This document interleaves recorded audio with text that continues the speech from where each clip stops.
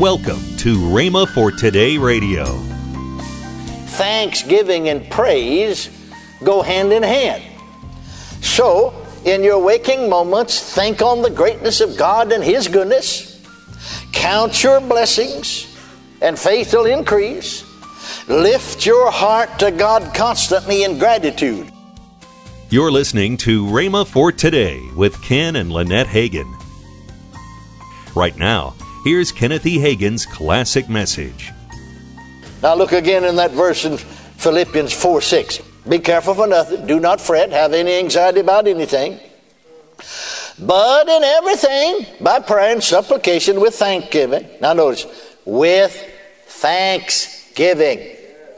With thanksgiving. With thanksgiving. Thanksgiving and praise go hand in hand. So, in your waking moments, think on the greatness of God and His goodness. Count your blessings, and faith will increase. Lift your heart to God constantly in gratitude. When you think of thanksgiving, don't you think of gratitude, being grateful? That's what you're giving thanks for, is because you are grateful. Gratitude and increasing praise. That's what thanksgiving is. Notice that He ties thanksgiving on the end of this. Do not fret, have any anxiety about anything, but in everything by prayer and supplication with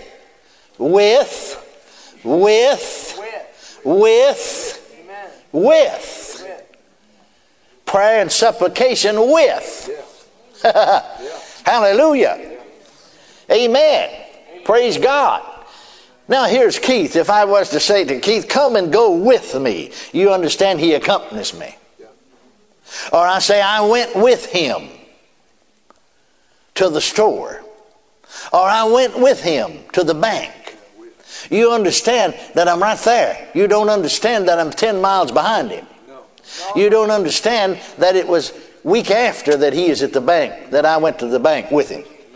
No, you understand that I'm right along by his side. I'm with him. I'm with him. I'm with him. I'm with him. Amen. Don't fret. Have any anxiety about anything, but in everything by prayer and supplication with thanksgiving. With thanksgiving. With thanksgiving. What is thanksgiving? It's gratitude, isn't it? It's praise, isn't it? It's thankfulness, isn't it? With thanksgiving. Hallelujah. I said, lift your heart to God constantly in gratitude and in increasing praise for what He has done and for what He's doing for you right now. You can't even see sometimes what He's doing right now, but you're thankful because you believe it. You're full of praise and gratitude because you believe it. Maintain that all things are possible to the believer. They are, aren't they? You know, I ran a little, while I'm talking, why don't you turn back here for just a moment to the 9th chapter of Mark. 9th chapter of Mark.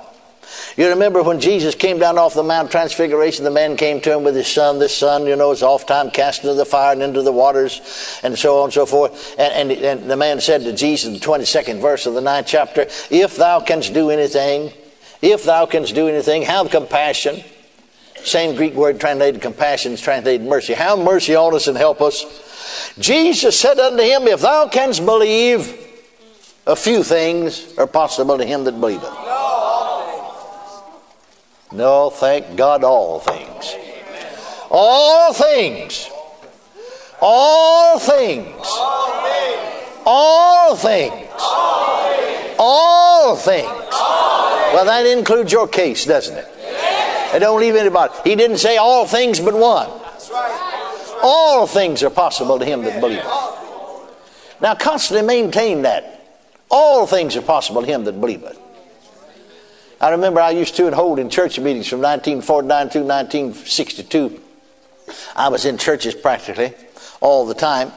And I purposely would ask folks, you know. See, the Bible said, with God all things are possible. How many of you believe that with God? Oh, everybody lifted. I mean, some of them lifted both hands.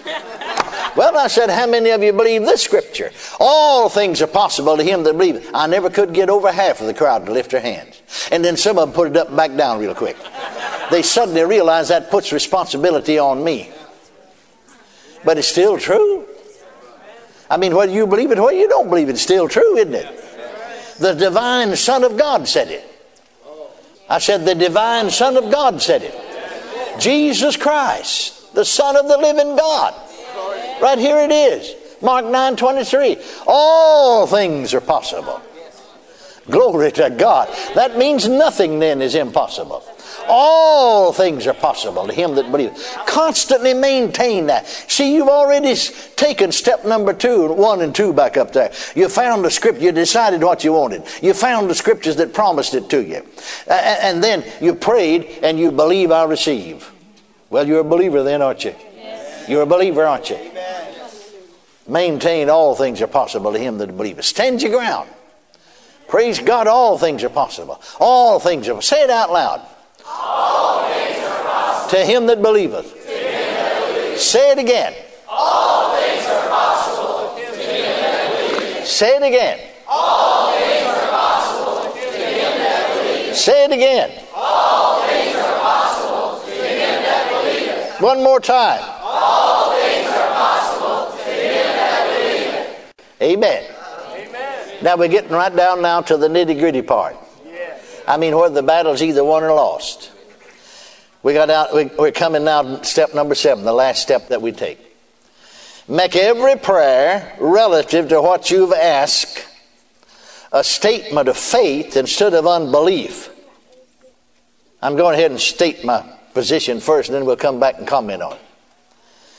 You can say, I do have faith, or I do believe that I have what I prayed for, just as easily as you can make statements of unbelief. It's entirely up to you. You can think thoughts of faith just as easily as you can think thoughts of doubt and unbelief. It's up to you. I heard one time, this is not all of it, but this is the tail end of a message in tongues, the interpretation of a message in tongues. Somebody had given the message in tongues and then the interpretation. And this was just the tail end of the interpretation. I never forgot it. Read it on. It said it's thinking faith thoughts and speaking faith words that leads the heart out of defeat into victory. See, people are praying, God, give me the victory. Whether or not you have the victory is up to you. This is the victory that overcometh even our faith. Hallelujah. Amen? Amen. I said amen. Amen. And so then, you can think faith thoughts just as easy as you can think thoughts of doubt and unbelief. You can speak faith words just as easy as you can speak negative words. It's thinking faith thoughts and speaking faith words that leads one out of defeat into victory. Now let's back up. Notice that first statement.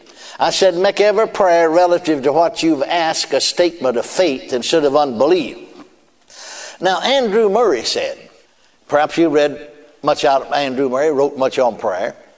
Andrew Murray said, if you prayed and you claimed, in other words, I believe God heard me, then you pray again, he said, don't ask for it in the same way you did the first time. Or pray about it the same way. Because if you do, he said, you're in unbelief. Yeah, that's right. Stay in faith. Make it a statement of faith. In other words, he said, if you prayed about something, claim God heard you, I believe he heard me, I claim the answer, thank you for it. Then he said, the next time you pray, if it hadn't materialized yet, don't ask for it. Just remind the Lord that you prayed, that you believe him, and thank him for the answer. See, you stayed in faith then. Are you following me now? Now, Smith Wigglesworth, you'll have to understand now what Wigglesworth said, where he's coming from, if you take his statement out of context, because there's different kinds of praying. He's talking about just this kind of praying. He said if you prayed 7 times for any one thing, you prayed 6 times in unbelief. Now, you'll have to think about that a little bit and let that register on you. Are you listening to me now? Make every prayer, I said, relative to what you've asked, a statement of faith instead of unbelief. Now, let me give you some illustration. I know we were preaching one time in Pasadena, Texas, with Brother and Sister Goodman. And a lady from Canton, Texas, and East Texas called, long distance, said, Brother Hagin, would it be all right for us to bring our little daughter down there? I think she's 6 years old, something like that. She has epilepsy. Now, she said, we are Methodist, but a good number of our church have received the baptism or go speak with other tongues, charismatic. And we have a charismatic prayer group here, and we've been studying some of your books, and our group has prayed and claimed the healing of this child. Would it still be all right to bring her? I said, yes, under the right conditions. Now, I won't have time to talk to you. But I said, bring the child on, but you tell the Lord before you go up there. See, now, remember what my statement was now. Don't let that leave you. Make every statement relative to what you've asked a statement of faith instead of unbelief. I said, you say to the Lord before you go up, now, Lord, I'm not going up there like some of the rest of them to receive. I'm just going up there for Brother Hagin to agree with us that we have what we believe. See, that way they stayed in faith. I laid hands on the child. In fact, it's the only child in the line that I laid hands on. So I didn't meet them, but I knew it was them. Because she's holding this 6-year-old child up in her arms. Now, the next year I was in Dallas speaking. A year from then. 12 months. And those folks came up from East Texas, was in the meeting. The daddy testified to the fact that the child, from the moment we laid hands on, had never had another epileptic seizure. 2 years later, I was preaching in a certain place. And they came, near enough that they came. Well, it was 100 miles or more away. And they came, was in the meeting. And they testified again. Now the girl's 8 years old. They testified to the fact that she'd never had another epileptic seizure. But now I want to show you something. If they had said, well, we prayed and we believed God all right, but we didn't get any answer because she's still having a seizure. I believe we'll have Brother Hagin to pray for her and see if it'll work. The child would have not been healed. You see, they're still in unbelief. Can you see that? You're listening to Rhema for Today with Ken and Lynette Hagin. Call now to get this month's special offer, the Effective Prayer Package. This offer features the 3-disc CD series Effective Prayer by Ken Hagin and the Prayer Secrets Slimline book by Kenneth E. Hagin. Both items are being offered for the price of $19.95. Call now, 1-888-FAITH-99. Don't delay. Get the Effective Prayer Package today. Call 1-888-FAITH-99. That's 1-888-FAITH-99. Or if you prefer, write Kenneth Hagin Ministries. Our address is P.O. Box 50126, Tulsa, Oklahoma 74150. Don't forget, for faster service, order online at rhema.org. That's RHEMA.org. Now, let's join Ken and Lynette Hagin. Every Sunday night, we are at Rhema Bible Church in Oklahoma City. Yes. That is, the address is 8921 Northwest Expressway. We're there on Sunday night at 6 p.m. We say, experience Sunday morning on Sunday night. Enjoy the weekend and come Sunday night and experience Sunday morning on Sunday night.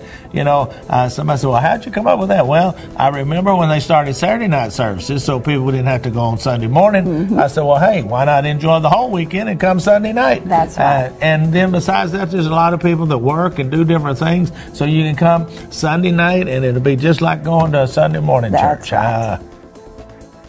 Tomorrow on Rhema for Today, we continue with the teaching by Kenneth E. Hagin, Answered Prayer, an Obtainable Goal. Thanks for listening to Rhema for Today with Ken and Lynette Hagin.